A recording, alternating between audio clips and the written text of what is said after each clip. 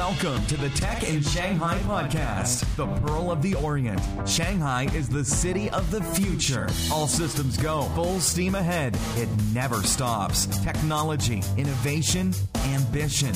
It's everywhere. Join us as we explore this new world and talk to the people making it happen. The Tech in Shanghai podcast. The future is now. All right, everybody, welcome back. This is the Tech in Shanghai podcast, the podcast dedicated to the people of the Shanghai startup scene. Today we have one very special guest and one returning guest / co-host. We've got Tony Gu of Drink Entrepreneurs. Tony was on a few weeks ago talking to us about the startup community here and the startup scene. So, Tony, thanks for coming back and helping me co-host this show. And in fact, you are the one that arranged our guest today, so why don't you do the intro and let everybody know about our special guest. Hey everyone, thanks for having me, John.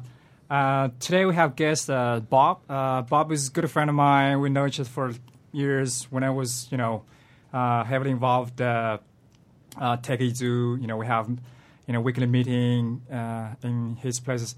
He actually, I think he single-handedly started, co-working space kind of movement in Shanghai. I still remember the first one in Huashanlu. That's the first one. And now it's like you're working, your fourth or fifth co-working spaces. Yes. So why don't you give us a little introduction about, what you have done and, how's the process now, right? Okay, yeah. Thanks, Tony. Thanks, John, for inviting.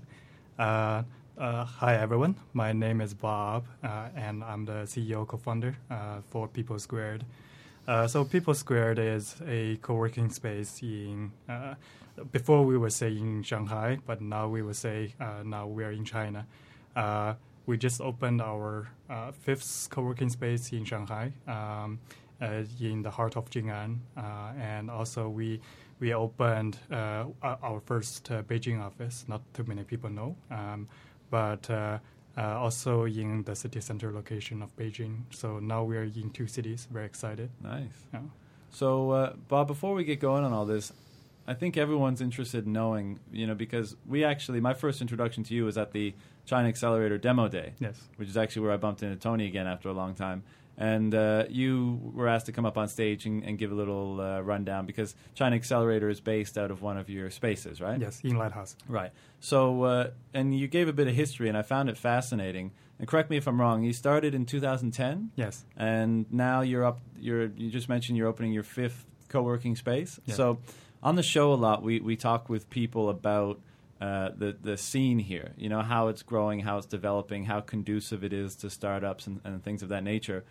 You have a very unique position to provide insight into this because you are part of the infrastructure that allows the startups to actually exist here, and certainly a big part of the support. So before we get into all the different details about that kind of stuff, can you tell us how and why you got involved in this business, what you saw and why you were so interested by it? Of course. We always tell people the story that for People Squared, it's a little bit by accident. We didn't intentionally try to start a co-working space. Our first space in Huashanlu, that was actually my old office. When I finished my first startup, when I was doing language education, and we were very lucky to sold out our product. And you mean you sold the company? Yes, yeah. And ever after that, we just have an empty, nicely renovated office. And I had my break, and we were trying to see what we can do just with this little space over there. And one of my friends introduced our first team, Uptake. That was a company acquired by Groupon in 2011, but before they were actually based in our office. Okay. So those folks comes in, and we just started sharing our office just to cover our rent. Right. And later on, we have a few friends coming in, joining us, and pretty soon we have five team just located in our Huashanlu. It was very crowded. Right. Sometimes I just couldn't even believe that so many people were crowded in one place where someone were taking meetings, others are receiving their guests in just the same room. It was very nice, and we learned a lot from the teams. So, and pretty soon, some of the team they start to grow, and we would be so regret to see if we lose some of the teams. So we decided, okay, why don't we try something and bring this idea forward? And that's how we started this as a business. So basically, you pivot your business, right? Yes, yeah. It's nice. But it's interesting because it wasn't so much intentional, right? You were just you found yourself in a situation where you had the available space, and because for financial reasons, you were like, well, it doesn't make sense for this to sit here empty. That's right. And basically, what you discovered, I guess, through doing that is that the market was a lot more vibrant than you had expected, right? Yeah. So that was the first space, and a number of different companies came in. At what point did you decide, holy shit, there's probably a decent business here, and there's certainly demand in the market. This is what I want to do. Yeah. So basically, ever since our second space, because it's much bigger than the first one, we have a need to fill the space because we are paying rent for that, of course, right? But before, it's almost like teams coming in, and they just name the price. We didn't really matter as long as we can cover our rent, right? But since we got a bigger space and we're trying to go a bit commercial on that, so we have to come up with a pricing, with some rules, right? And that's when we think, okay, maybe it's something we should do. And then we get ideas that, okay, in US, this is very popular at co-working space, right? We first try to call it a coffee with office, but my personal, I'm not a big coffee drinker. I can't tell the difference between Starbucks and Tim Hortons or anything, right? Right. So Tim Hortons showing your roots there. I like it. Most people won't get that reference. There you go. So that's why we said, okay, let's do this. And when our second space gets really full, and we said, okay, maybe there's a good demand in that, and we see a lot of teams, they are so good, and we will be so meaningful, right? Just to stay with those teams and learn a lot from them. And also for myself, because of my background, we have friends with investors, and it kind of makes sense for us to not only provide space as a service, but also bring our network to the folks inside the space. Right. And how long did it take you, as this, what's the timeline here between, you mentioned the second space, and you mentioned that it filled up rather quickly. Yeah. What kind of time frame are we looking at here? Okay. I couldn't really remember for the second space, but we started the second space in 2012. As you see, there's like a 2-year, almost less than 2-year gap in there between our first and second. Then for the second one, we started the third one in 2013, September. So it's about a year, but we were constantly looking for a good space that can fit our need. And for Lighthouse, which is our third space, we started the space in September. And in the middle of October, all the space is gone. And we actually find out it's much easier for our third space compared to the first one and second one, because now people start to understand the concept of doing co-working. We don't have to expand that much, and people come in and they know, okay, they will have a shared space with others where they have shared utilities. Before we have to explain a lot, people come in and say, okay, although I know your space is shared, could we get some kind of separator in between so that we can get a privacy or something, right? But now it just works so well. And the tenants that are coming to you, I presume a lot of them are foreigners, right? Are local, actually. Really? Yeah. So we have about 70% of the local teams. Okay. Yeah, and 30%. Because I was gonna ask. Obviously, I mean, it applies to locals as well, but more so to foreigners. Where if they come here and they want to get involved in a startup of some kind, obviously there's a lot of considerations that are just kind of a pain in the ass, like, you know, your visas and your rents and your this and your that and contracts and all that stuff. Is one of the benefits of working in a co-working space, excuse me, aside from having all that atmosphere of innovation and work and energy, is part of the benefit that you guys streamline and take care of a lot of the nitty-gritty, annoying setup stuff, and they can just move themselves in and start working? Yeah. Yeah. The idea is for the teams, when they come over, they can do a plug-in and play, right? And imagine you try to start a company. You probably want to focus a lot on the product, but what's pushing you away is all those tedious, like, unnecessary work. Right. But I say quotation unnecessary, right? But you have to do them. Like, it almost kills you like a enthusiastic, right? After just 1 month of company registration, like everything, we try to bring that over, bring helps to the teams. But we very soon realized we can't do everything, right? Never for any incubators they can do anything, as we are not even an incubator. Right. So what we find will be very useful is because we have so many teams that are doing different stuff in our space, and now we're getting more and more teams. So now we have a team inside our space that covers all the human HR resource recruiting for teams. We have a law firm located in our space that are providing law issues, right? And so now we can cover teams like social insurance for their employee, law, HR, right? Which makes your value proposition all the more compelling, because if you're a team that's in that space and you're like, well, what the hell do I do with legal? What the hell do I do with that? You just go next door and speak with someone, and they can really put you on the right track. And imagine what happened to those teams that are providing the works, because they're a startup team, right? And sometimes their product is not perfect. They need to find their first batch of users who can provide constant feedbacks to say, okay, I think this product can be better. Right. Never better than a user sitting beside you and tell you, okay, what I want, right? Right. Yeah.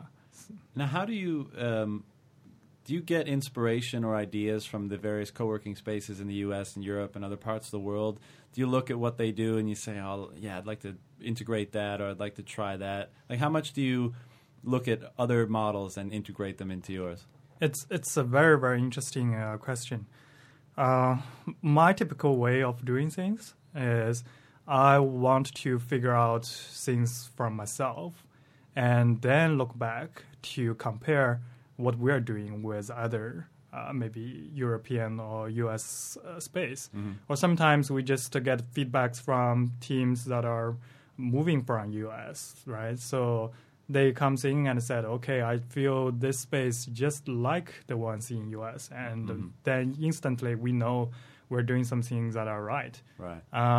We realize we're providing a lot of services to the local startup teams. It will be unwise just to blindly copy whatever people are doing in U.S. Sure. The pricing model, like the fulfill the needs for the teams, right? It will be all different. Right. Yeah. So we pretty much just thinking, observe from the teams and get our conclusion on what we should provide. It seems to me that I think you guys sort of create a micro ecosystem for startups, right? So that's, as John said, it's more value added for startup, because if it's not their core business, they can outsource to you guys. That's right. So, yeah, I think it's great. What's jumping ahead a bit, but what's really interesting in your current situation is that, again, we had the guys from China Accelerator on a few weeks ago, and obviously they're a big tenant for you guys, probably taking up 30%. Yeah, 1/3 of the Lighthouse. Right. So, but because, like you said earlier, you're not an incubator or an accelerator, though you are adding different services that make the transition and that period of a startup's life easier. But it must be interesting and beneficial for you and for the other tenants to have an accelerator program in the co-working space, because the accelerator program does attempt to do those extra things for the different companies involved. And if you're in the same space or within the same organization, whether it's at a different space at one of People Squared's locations in Shanghai, you become a part of that network, and you could probably pretty easily bounce some questions off those guys and say, hey, I'm looking for some legal rep, or I'm looking for some investors. How's your network, or whatever the case may be, or even the other teams within that accelerator. Has that... They came on board in 2013, is that right? Yes, last year. How has that impacted your business? I mean, we always kind of, in my mind, pictured to work with some accelerator because it's just such a natural fit. Mm-hmm. So in 2013, I called Todd and we discussed, okay, is it possible to ever bring you guys out of Dalian to Shanghai? And he was thinking, yes, I was waiting for this phone call. Yeah. Get me out of here. So, but it wasn't that easy in the beginning because those guys, they had their route in Dalian for 3 years. Mm-hmm. And everything was very good, right? They had their benefits in Dalian, and we want to provide them with a transition period as smoothly as possible. So we get a lot of their opinion when we are designing Lighthouse for what the space could be for China Accelerator when they moving in. Right. So it's good. There's no surprising when those folks coming in. Right. And when they come in, I think one of the best benefits is we also have a lot of investors coming in to visit our teams based in our locations. Yeah. Right? So it's almost every time when the investors come in, their first stop at China Accelerator because they're at the doorway, right? Yeah. And we can get those teams being introduced in accelerator program and tell them what they're doing. Tell the investors, right? Yeah, and get their beneficial. And I think you also see on the demo day. There is actually a very good amount of crowd of investors inside of the space. It's win-win. Yeah, it seems like a good fit for both of you. For sure. And I think it's a good fit for China Accelerator to be in Shanghai. It just seems like a more natural place. But how many teams, like as in startup companies, and then how many people currently work under the People Squared banner? Okay. We have roughly 90 teams at the moment in the different 5 locations. Wow. And this number will increase as we finish up the renovation for Hero Center, which is the hackerspace. The hackerspace. What's the turnover rate for teams in the co-working space? It's normally... It's naturally a 70-30%, where 30% of the team they just use us like for monthly users, and those are mostly the teams who are using the open space. So ever since our second space from Lighthouse, we started to have some closed individual offices, right? So a lot of the teams who are using our individual offices. Yeah, they are long-term, mostly signing up for a year.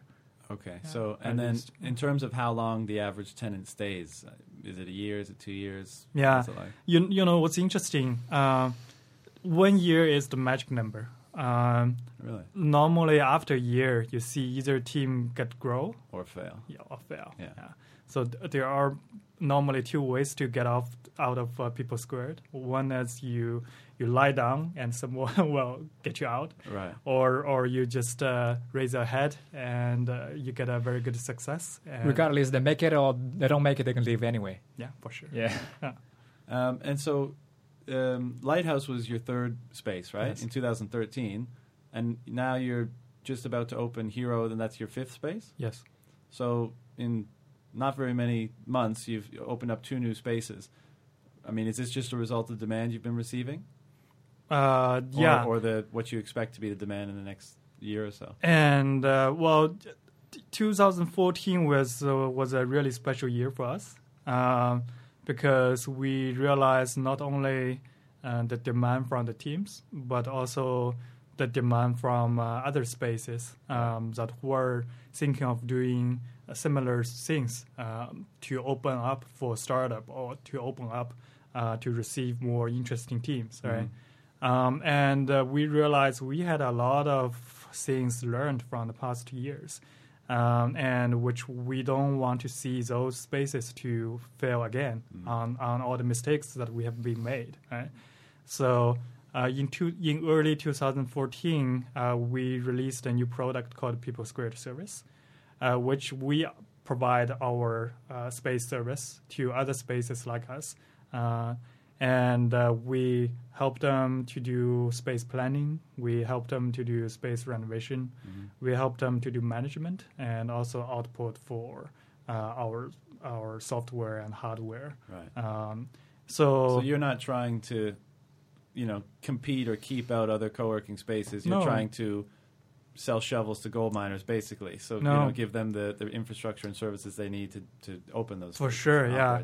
We realize if we're the only one who's doing co-working space in China, that's not a healthy ecosystem, right? And it's actually basically impossible for us to take all the spaces. And if there are people who want to do that, we will love to provide our help. Just to help them get started. Are there many other? I suspect People Squared is the biggest co-working space, right? With the most seats, the most desks, the most locations.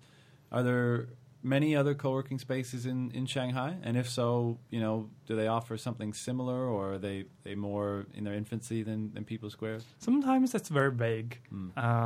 Sometimes business centers, they also provide a little bit co-working, right? Right. But I think it's the community defines what a space is. And I think without those fantastic teams, we're just a space, right? Sure. So I think, but building up a community is not a one day's work, right? Sometimes it takes a lot of time, 3 years, right? I remember that, back there, like 2013, right? You guys have like events like pretty much every weekend. Yes. So a lot of events are free, if I remember correctly. Yeah. So every time I go there, I see a lot of crowds. So that's actually sort of help build up the community and the reputation. So I think that helps to sort of explain the popularity of your People Squared For sure. brand. Yeah. So it's interesting that you mentioned events. Right. I also curate the Shanghai Startup Digest since 2011. And when we started, we realized a lot of the Shanghai event organizers, they were struggling for event venues, right? It's either too far away, or sometimes it's not big enough, or maybe it's too expensive. So what we decided to do is if the event match 3 requirements, first it has to be startup, design, or tech related. Second, it's a non-commercial event. Yeah. And third, it promises it won't charge for its attendance. And we will provide our venues to the teams for free. And we're still doing that. That's great. Yeah, through every of the People Squared co-working space, right? So that actually, I think, helped a lot just with all the local events. Yeah. And bring them together. Because in a place like Shanghai, and Tony's directly involved in this, obviously, and actually Steve, who we had on the last show from China NetCloud, was saying that when he was in Silicon Valley in the late 90s and early 2000s, there was events everywhere. Like every night there was like 50 events, and from every different industry, every different thing, and they were, very well attended. And we were talking about how that's beginning here, and it's necessary to make those connections, to cross-pollinate those ideas and that sort of stuff. But Shanghai is becoming an increasingly expensive place, and it doesn't really have that center where things are going to be going on, even though lots of people are starting to do stuff. So it's great that you offer that to those people that are motivated to bring people together and to share ideas and connect. on certain terms that are certainly reasonable. I mean, that's great. I think the more of that we can have here, the more vibrant the community will be, and the more things that will happen. Absolutely. It's awesome. So, with is Hero open yet now? In early October, August. Sorry. Early August. Yeah. So, is there anything? Can you tell us a bit about that? Is there anything special you've done with Hero that is not included in other spaces? I'm sure you've made some changes. So, what's the big deal with Hero? So, Hero Center is the first space that we're trying to put a theme around, right? Before, all the spaces is okay. If you are a tech startup, if you are a freelancer, you could come over. Right. For Hero Center, we made a theme around for hardware and makers. Right. And it's actually not one of our specialty. But in Lighthouse, we had two really, really great teams coming out of Lighthouse who were doing hardware related stuff. They got a lot of attention and eyeballs, and to be honest, hardware has been a very hot topic over the past 1 year, and we just see an increasingly demand and a lot of hardware startups they come out, and we realize a lot of their demands are very similar.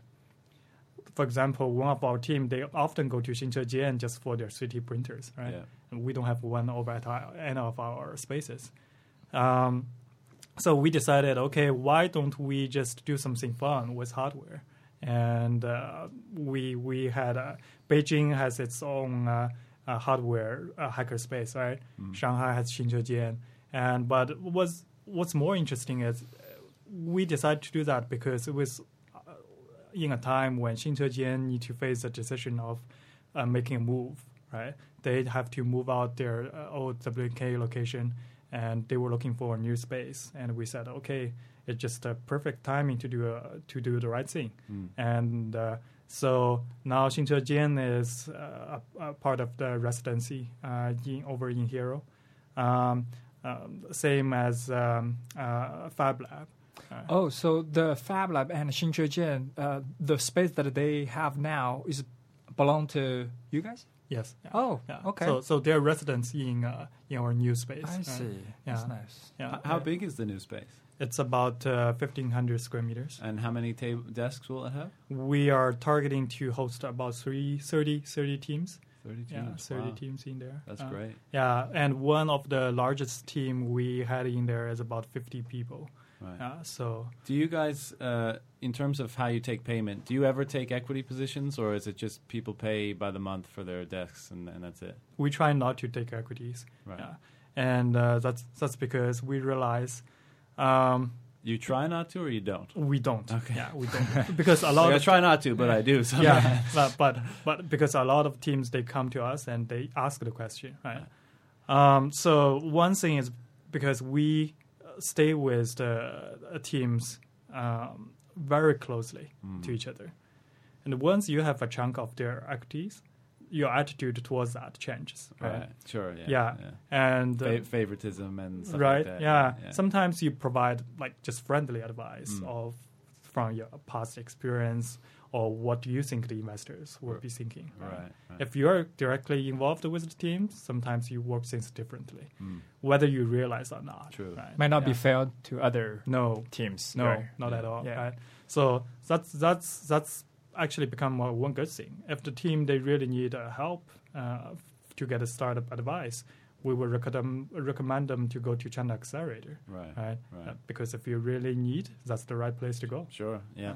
And with you, so Beijing is going to be location 6, right? Yes. When's that opening up? Beijing is actually location 5 if you just count by the orders. But okay. Yeah. So it's open already. It's open already. And how big is that one? That is actually a smaller one. Right. So that one we return to 300 square meters. Okay. But the Beijing one is actually also a very interesting case. That space was actually belonged to one of my friend, and she was doing a painting class, but as you could imagine, can be hard. Beijing's rent is very high. Crazy, yeah. Yeah. So, and they're in a very good location in Dawanglu, just near the metro, 5 minutes walk. And we went to their space. We just loved it. And she said, could you thinking about anything to help out of our space? Because you are the master for that. I said, I don't know, but I can try. Mm-hmm. So we took a few pictures of the space and sent it out in WeChat. We just sent in for 2 groups. And I got 10, 15 teams replied just in one day. Wow. And showed their interest. And we said, okay, why don't we just do that then as our first trial in Beijing? Yeah. So that's why we didn't do any promotion for that space, because in day one, that space was full. And we just... we did the same thing. We just output our system in there. Yeah. I mean, of course, it seems like a natural extension, because Beijing is like the tech and startup sort of center in China. Even though I hate to admit that, because in Shanghai, I really feel like we've got the very good community. We've got the community. We got the right material, like the right raw material to make a really good startup community. But still, at this point, like the big players and stuff like that are in Beijing, the big universities that produce these people. So it makes sense for you guys to have something up there. And I guess there's a lot of interest. And of those, all the people that express interest, is it similar? 70% local, 30% foreign, or? Beijing, well, for us, it's interesting. Beijing is almost purely local. Right. But when we're doing Beijing, all the problem seems gone in Shanghai comes back, and it just reminds me how important to having a community is important for us, right? Sure. So people start to ask the same question because our brand was not aware in Beijing, right? Sure. And people start to ask, okay, what do you mean by co-working space? Can we have more privacy? Right. All those questions comes back. Yeah. So it just make us a bit more a believer of, okay, we really need to start organizing the community. So is your focus now? You're going to have 6 locations open by the end of August, and seemingly well populated. And then you mentioned the People Squared services. Yes. Is that, which are you focusing on moving forward, or is it both, just kind of pushing both of them and seeing what sticks? I think for us, what's really important is the quality of the service that we're providing. We didn't realize that when we were doing the first 2 spaces, but now since we're in a business, right? Yeah. And we just realized, okay, we are basically providing a service to the teams, right? Yeah. And it's not only about sharing the rent anymore. Before we had a lot of teams, they come to us, they just had 1 or 2 folks inside the group. Now we had teams who had raised their Series A, Series B coming to us and said, okay, we choose your space because we like the environment. We like the community, and even though we are growing, we would like to stay close with the startup teams to get our mind sharp. So that keeps us to putting more focus just on what we should be doing. Right. That actually reminds me, a book I read, author mentioned that now there are 2 types of sort of format. One is creator, the other one is server. So creative is, startup companies and, they created things. But you guys are server, as a, party serve others. Yes. So, yeah. So what we always mentioned, doing a startup nowadays in China is becoming more and more popular and simple. Yeah. We had cloud services in China now, right? And we had logistics service. Now, when you're doing a startup, you really just need to focus on the core things, which is the product. Right. And now we are doing space as a service, and we really want to do that well and taking the offline part, right? Taking those burdens away from the startups. At the end of the day, what you do, I mean, when you began it, you were a startup as well. Yes. I mean, not a tech startup, but in the tech industry, obviously. So basically main difference there being scalability and the speed with which you can do so. But I'm just wondering, you're surrounded by these other startups, these tech companies on a daily basis, and generally the consensus or the perception of tech startups is that they're young, they're energetic, they're ambitious, they're hardworking, they're emotional, up and down, but they're very try to stay positive, and they're doing everything they can to make their business or their project a success. How much has that mentality, being in that atmosphere, rubbed off on you as an entrepreneur and a business owner, and like maybe inspired you, or maybe kept you going when things were a little bit annoying or tough? Yes. So it's interesting, when we started first space, which was my own. Mm-hmm. We think we were helping the startups, right? We think, okay, we had some. Myself, I had some experience on doing startups. Mm-hmm. Some of them are success, or some of them are failures, and we just share the experience. And now we're seeing more and more teams. Actually, those teams giving us a lot of insights. Yeah. There's thousands of ways, different ways you can be successful, mm-hmm. but there's always that many ways you fail a startup. Yeah. And we just hope from our observation we can just bring those insights to the teams and make them know. It must be really interesting, too, because through your work you get exposure to so many different things, and not in just the projects that people in your co-working space are working on, but these people that are entrepreneurs and startup people, they're always interested in somewhat unusual, they're interested in the latest gadgets, latest services, all this kind of stuff, and you get kind of exposure to that. I mean, for me, someone who's interested in all that, it would be great. I know you have a lot of work to do as well, and it's not easy. But just being in that environment where every day you go in and be like, oh, I didn't hear about that. That's cool. That's cool. That's cool. Is that kind of what it's like? It's sometimes very mind blowing. Right. Yeah, we had sometimes people from traditional kind of industry, for example, hotel business. They come to our space. And we show them some of the technologies that teams were doing. For example, wireless charging. Put your cell phone on the table and I can start charging. And those things they were just hearing from like a far, far away storybook or something. Right. Yeah, they were just starting to ask the question, okay, when can we have that have that as a service, as a product to merge to their hotel business. Right. So in that sense, the teams they also get their first batch of customers. Right. Like those are normally the most important things. Is it difficult? And this kind of backtracks a bit to what I asked you earlier about taking equity.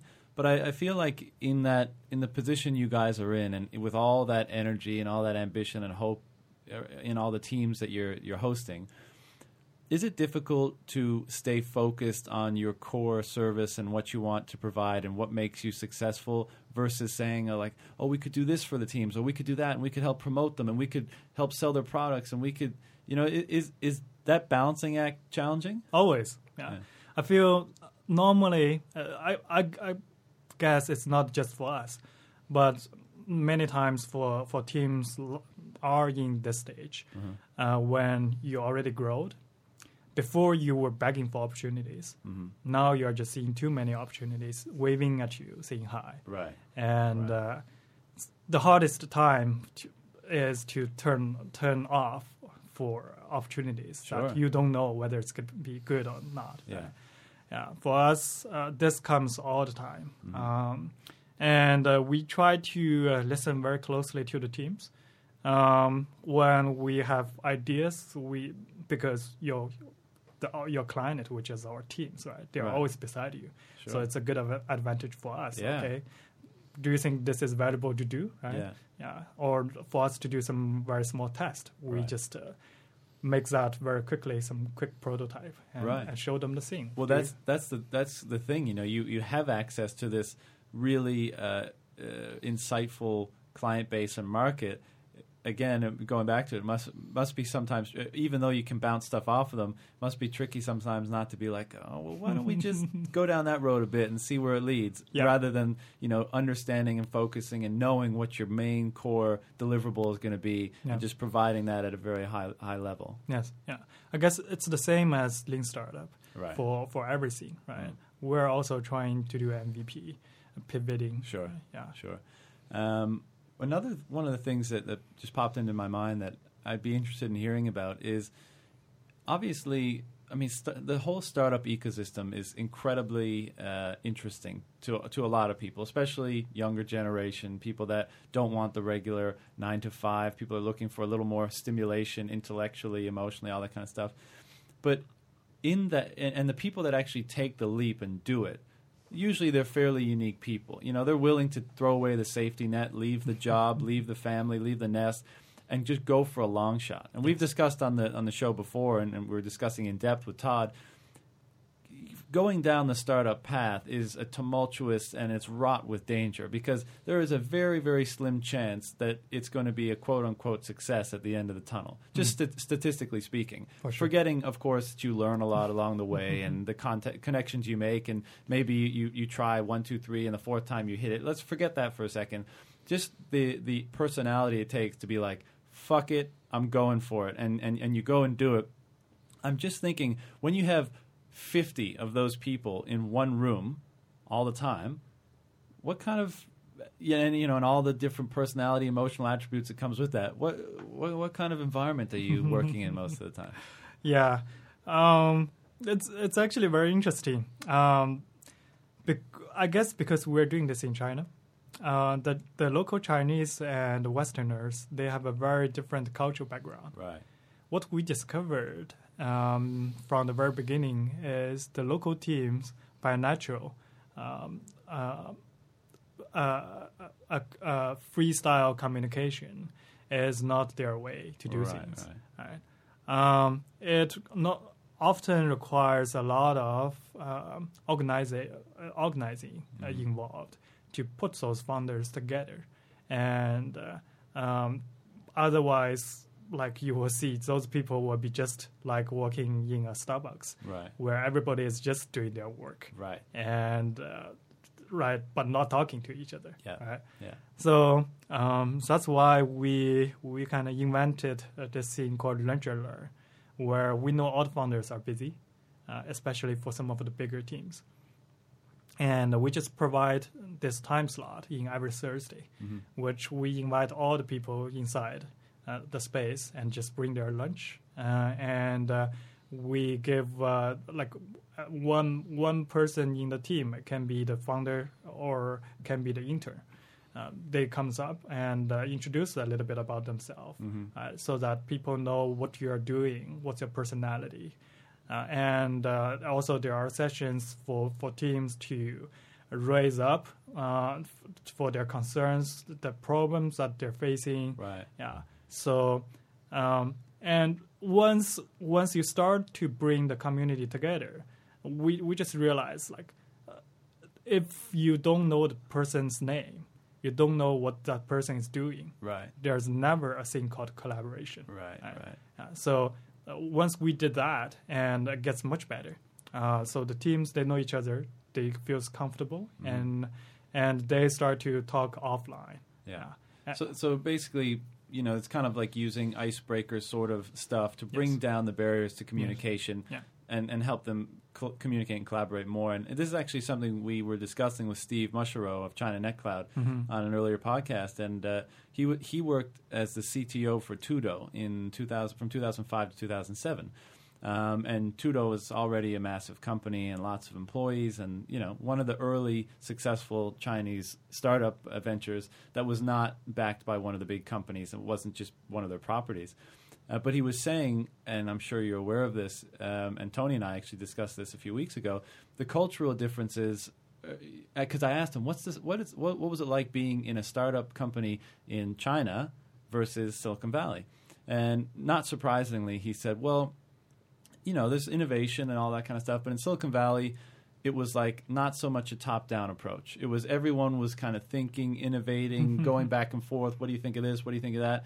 Whereas in his experience in Tudo there was the Laoban and everybody else. That's right. And the word came from the Laoban. This is what I want you to be thinking about and working on. And everyone else was kind of, they're certainly talented, but more just head down, do the work that I was told to do. And I think I'm not going to knock it. Tudo's done incredibly well. So there's certainly something to that technique and style of management. But I don't think anyone would argue that a more collaborative approach leads to greater complexity and innovation. Definitely. Right? Yeah. So it's great that you're helping especially your local tenants break down those sort of cultural conventions and break down those barriers to communication and help with the collaboration, which hopefully will lead to innovation, more success, better understanding between teams. Exactly. That sort of stuff. If they don't collaborate with each other, what's the good to come to the co-working space? Why don't you just work on your separate place silo? Right. Absolutely, yeah. So we have actually specifically made rules when the teams they're doing their lease, right? Mm-hmm. They have to be doing certain things, right? Mm-hmm. If participating in lunch and learn is actually one of the things we're listed in our terms. Really? So, some team they ask what the heck is lunch and learn, and we have to just explain to them. Right. That's very good. I remember Tony Hsieh from Zappos. I watched this interview once. He said he do everything can to sort of encourage collaboration. One thing they said is very interesting. They said that when employees get off work in their building, there's 2 exits. In order for them to create any chance to talk to each other, they close one exit. Mm-hmm, yeah, it's amazing, isn't it? That's actually seeing when we were helping other spaces. There's one very specific stage we call space planning. Is we realize to help have a good community, the space. The set out of the space actually will help a lot if you do things right. Sure. Just facilitating communication and interaction. For sure, yeah. For example, in our Yanping attic, we have other water stations in just downstairs. Water cooler, yeah. Yeah, where everybody, if they need to use fridge, they need to come down from the second floor.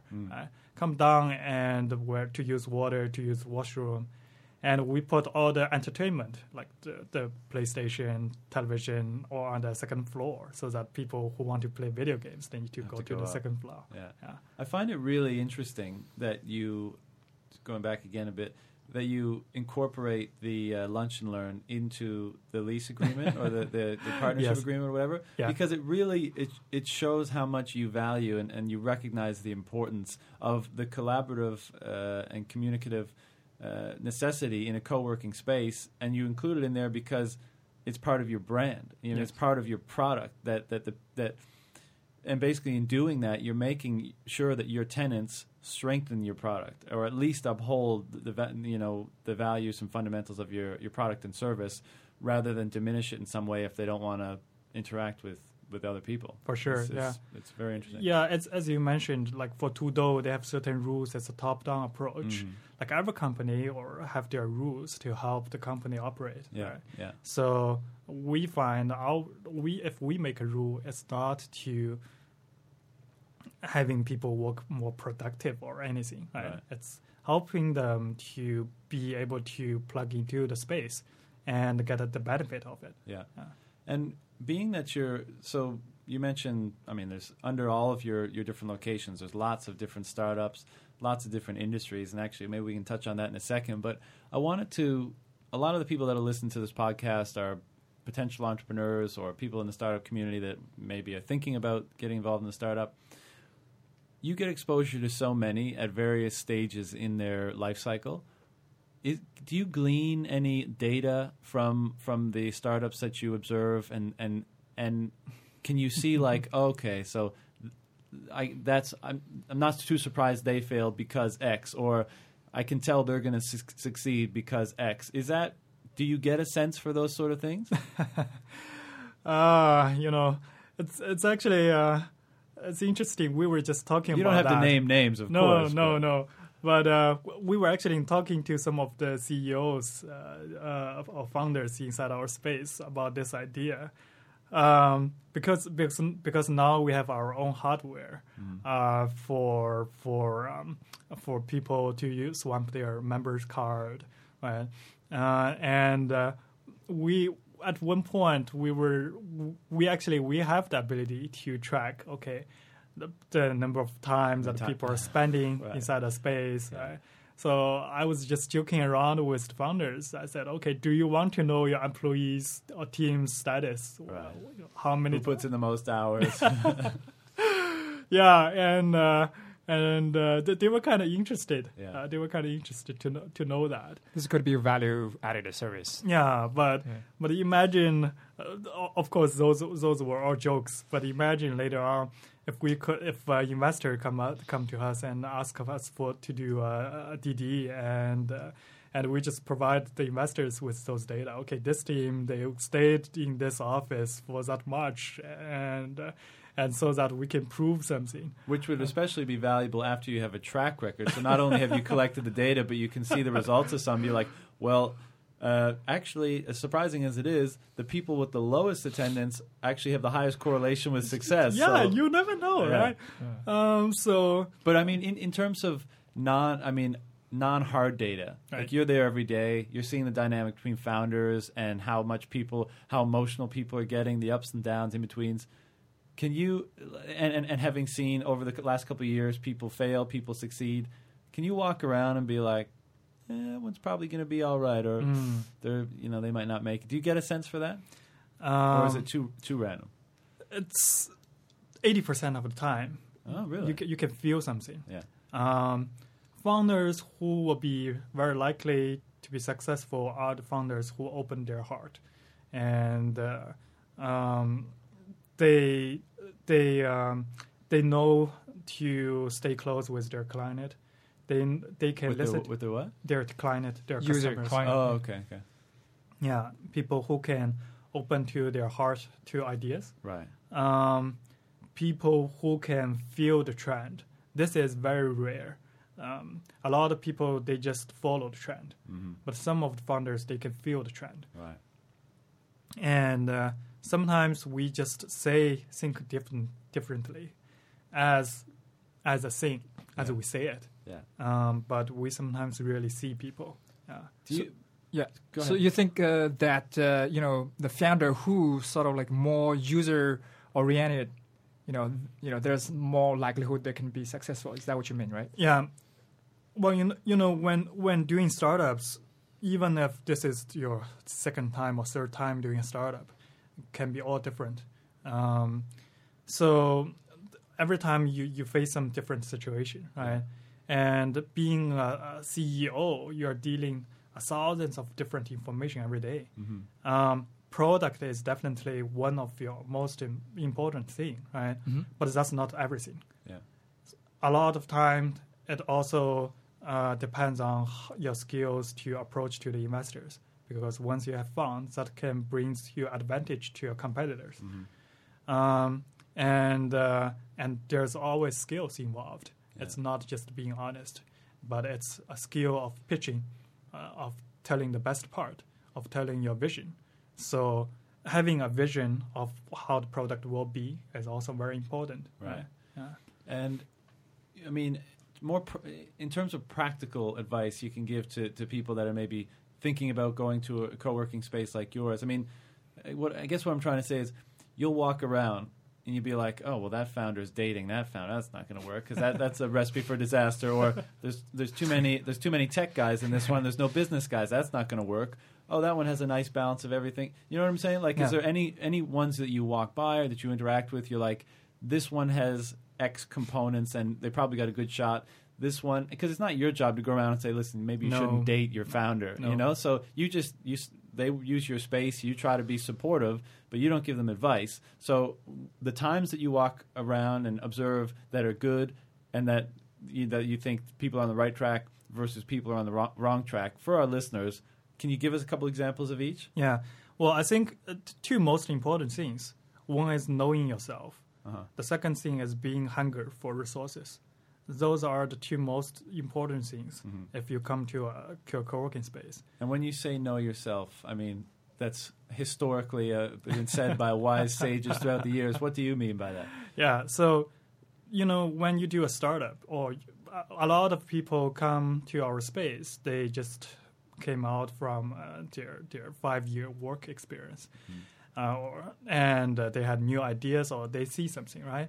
But often it's 99% of the time, when you start doing a startup, you're always short of something. And also meanwhile, you have a very strong advantage. Otherwise, why are you doing a startup, right? So by saying know yourself, that means you need to know both. Right.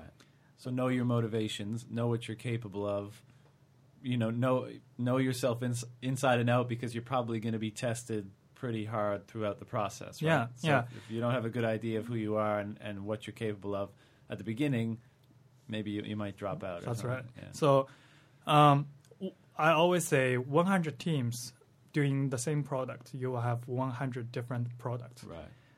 They will be never in the same form. Yeah. And most of the time it's because of the founder's DNA, right? And you need to understand what your DNA is. What product can you make to make it outstanding from the others, or make it be different, right? Sometimes you don't have to be outstanding; you just have to be different. Yeah. And to catch your niche customer line, and starting from there, and also that comes to saying why you need to stay hungry for what you are short of for resources, right? Yeah.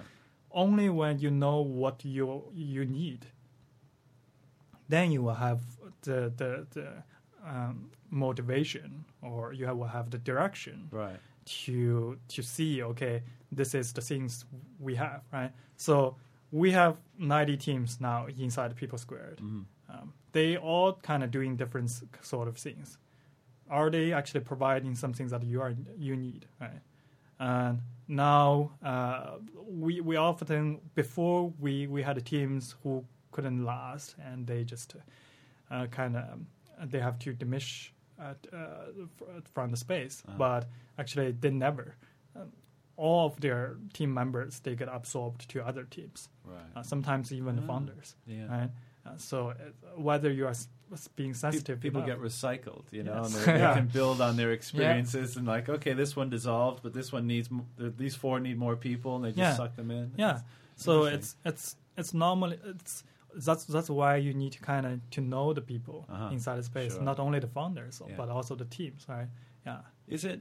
I don't think, unless you're like yourself and you have a bird's eye view, or you're someone who's actually doing it, can you probably appreciate the emotional roller coaster, the angst, the stress of decision making, the timelines in a startup?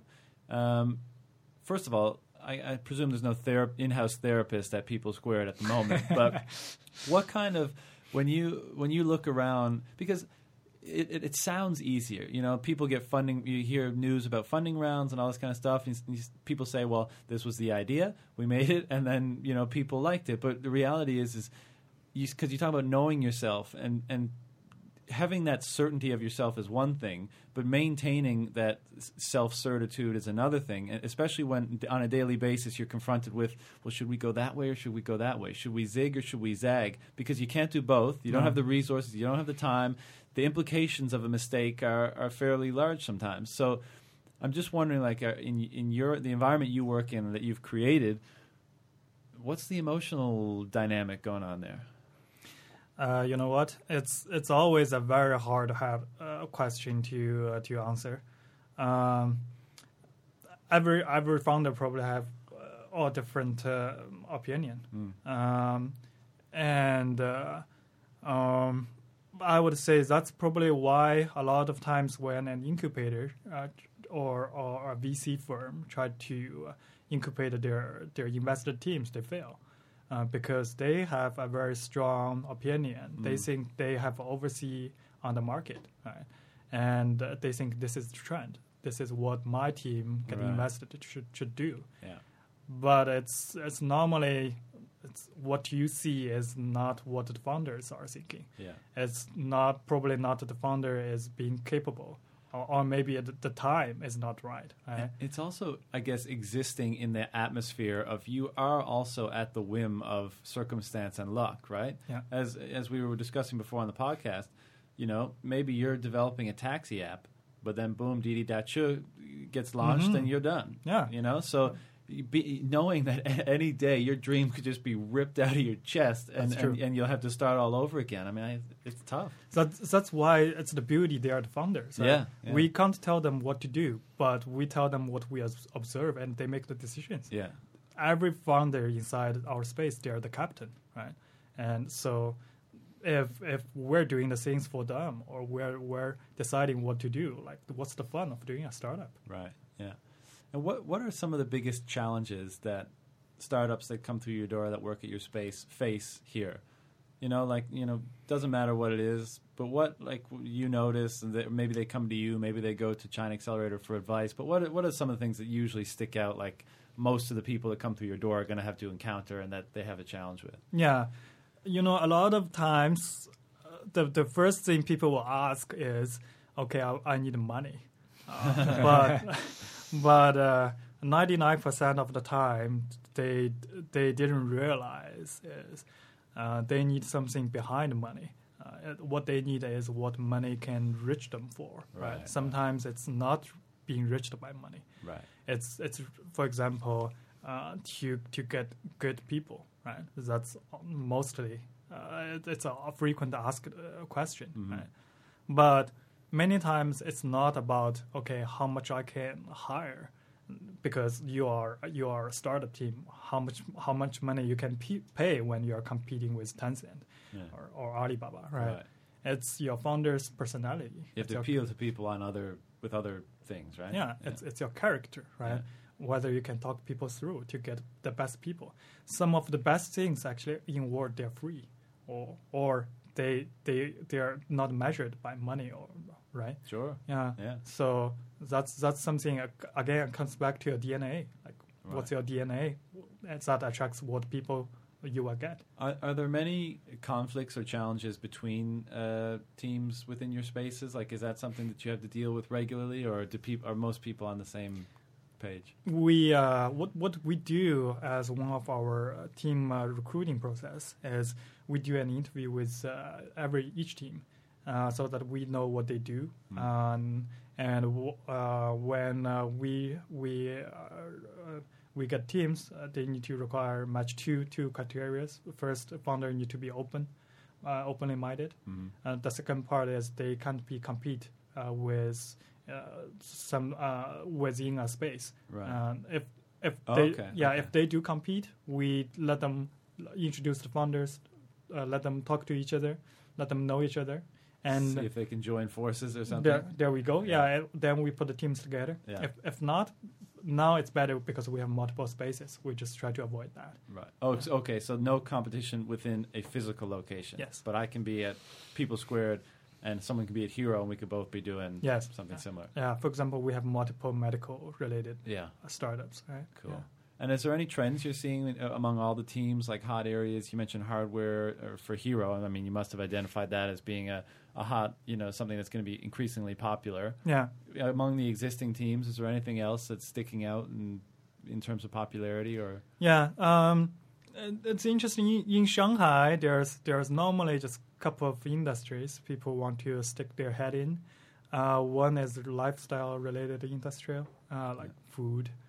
Restaurant rating, those kind of things. Yeah. And plus Dianping is in Shanghai, right? Gaming is normally mobile gaming is another industry. Yeah. But we find teams in Beijing they're opening for more variety of flavors of industries. Really? Yeah. Okay. And what about Shanghai do you think is conducive to the startup scene? Like what we were saying earlier, kind of joking, like hopefully it'll be Shanghai will be the center of tech and startup in China at some point. What attributes of this city do you think make it like a fertile place for potential companies and startups and stuff like that? Yeah. If anything. Yeah, I find the Shanghai community is actually very welcoming. If you're new to the city or you're new to the business, if you find the right community, if you find the right people, they will always introduce you around to get you started more quickly or easily. Right. And once you find one node and it connects you to a lot more. I guess the benefit of having a small community still is that the connections are made that much faster, right? Mm-hmm. So if it was a really big community, it would take a little longer to meet all different people. But I mean, here, because of its size, you can get started. You go to a few drink events with Tony. You can go to a few free events at People's Squared, and Bob's your uncle. You know a lot of the people, right? So I guess that's one of the benefits currently going on in the scene.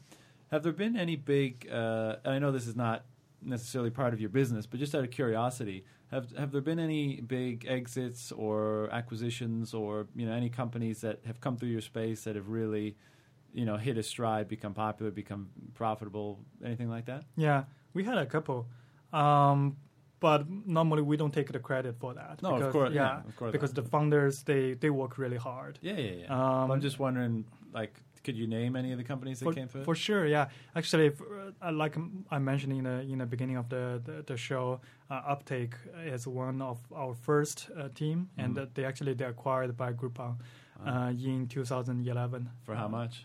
For millions US. Wow, yeah. Great. So they did really well. And we had Kan Chu Fang, which when the team came to us, they only had 2 people. Right. And they just raised their second round of funding. Which company was that? A medical company, Kan Chu Fang. Okay. Yeah.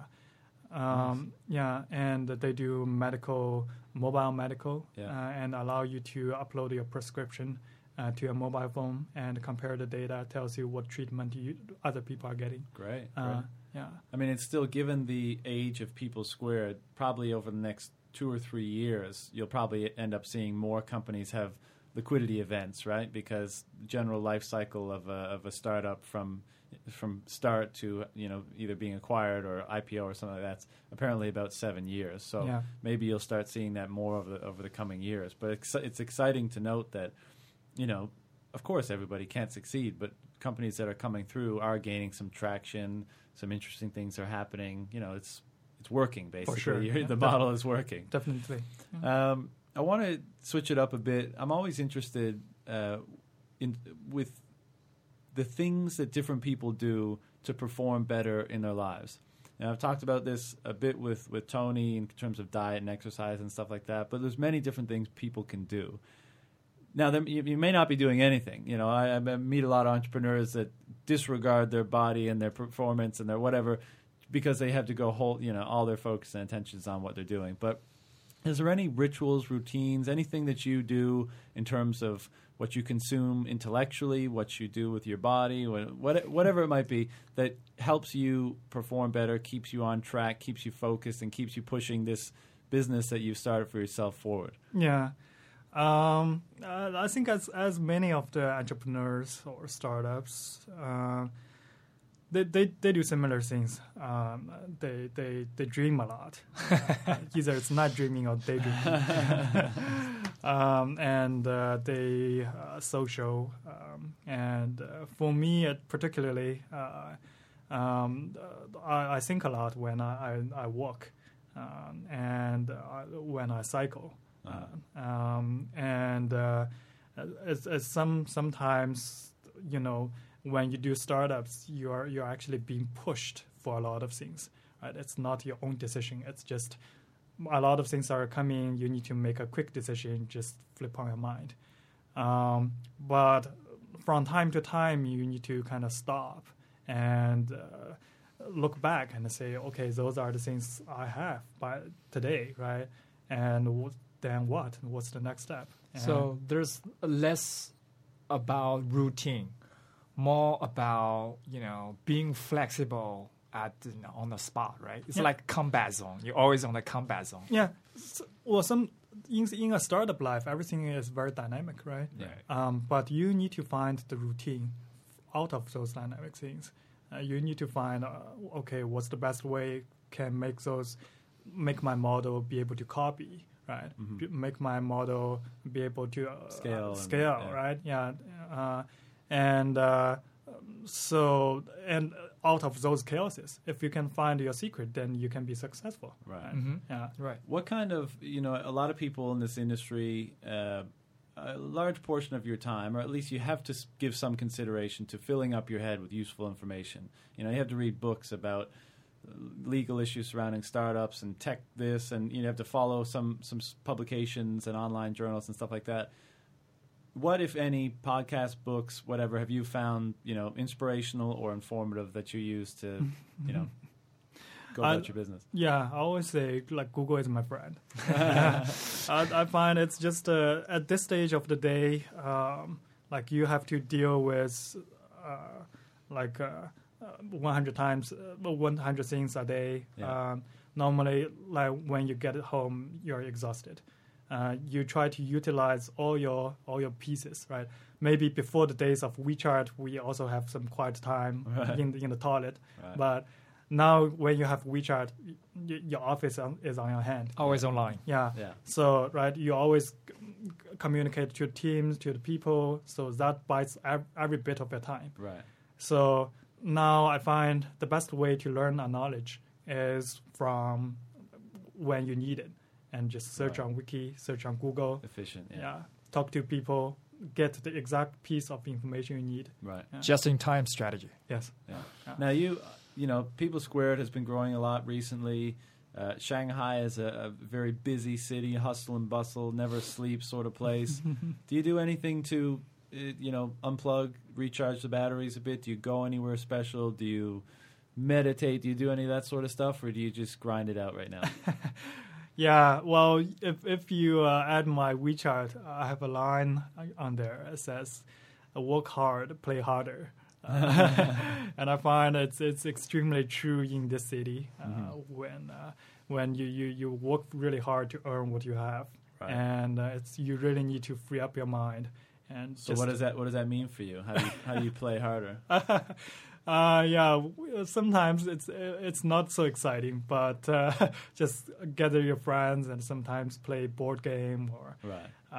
But sometimes, we don't do that much these days. But we used to play even through the whole night, just with cards or go to karaoke with the teams. Right.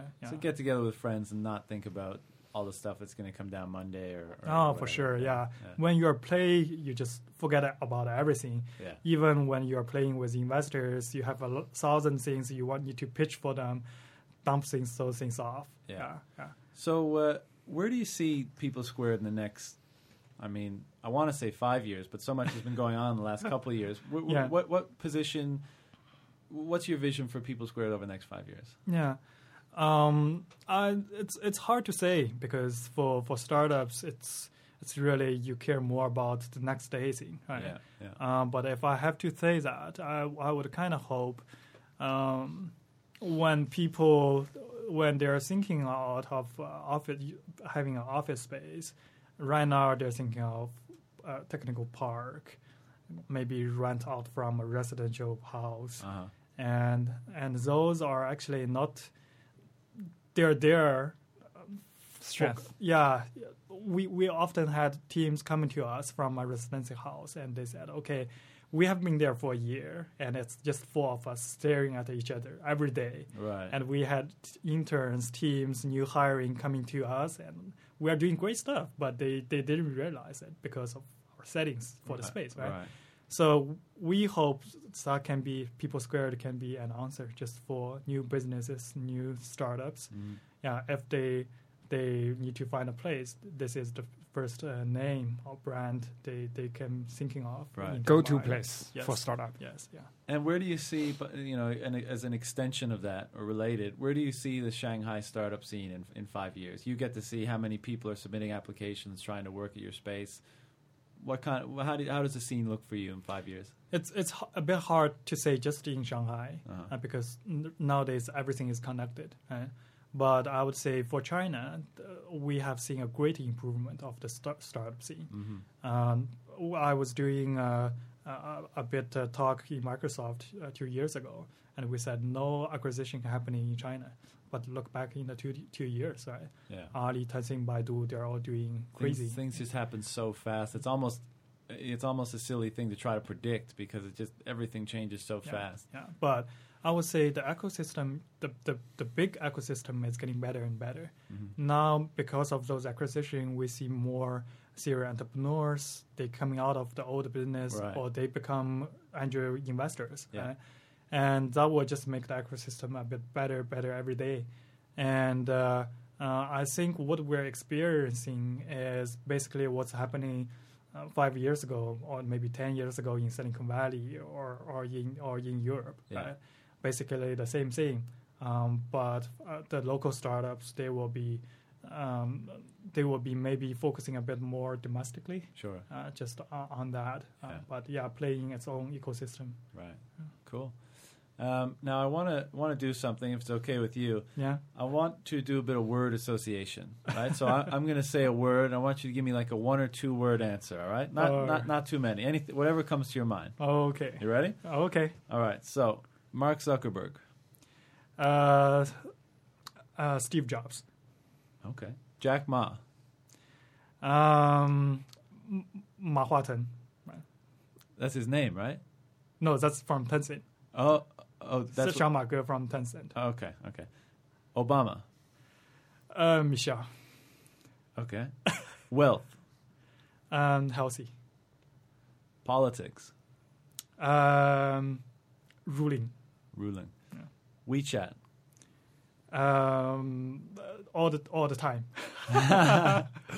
Shanghai. Home. People Squared.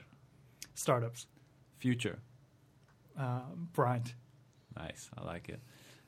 So last question before we close this out. Everyone that comes on the show, I ask them to give 3 pieces of advice to people that might be listening that are anywhere in the world that are thinking that might be in a job or that are looking at getting involved in the startup or tech scene, but particularly planning and thinking about coming here to China or are already here and want to get involved in something. You have so much insight on this. You've seen so many startups come through your doors, failures, successes, ups and downs. What are 3 pieces of advice that you could give to the people listening to help them on their way? Okay. I think myself, I pretty much experienced the same thing. Having been away for 8 years and coming back to Shanghai, it's almost a new city for me. It's sometimes really important to know your advantage. And before you ever thinking of something to do, because otherwise you will be just spending a bit more time. Not saying impossible, right? But it will be harder to get yourself started. Mm-hmm. So always start with something you're a bit familiar with. Play to your strengths. Yeah. And always find a good friend or someone who can help you, because doing a startup is very lonely. Right. Find a company who can go through this with you. Right. Or sometimes you don't even to get him as your co-founder, right, but just to get him as some piece of advice from. Right? Yeah. And third piece? And third piece is always follow your heart. And you will get a lot of advice in the later on stage. Good advice. Not too dissimilar from Tony's last piece of advice when he was on the show, and he said, be bold, which I thought was great because, if you don't have that attitude of boldness and gusto and can do, then you're not going to shoot for the stars and you don't have any chance of reaching them. Right. Thank you very much for coming on the show today, John. Bob. And Tony, any other questions for Bob from you? Or No, I just want to add one thing because, recently I heard news from Yahoo. Yeah. They used to doing Soho, so some employees can choose to work at a home office, right?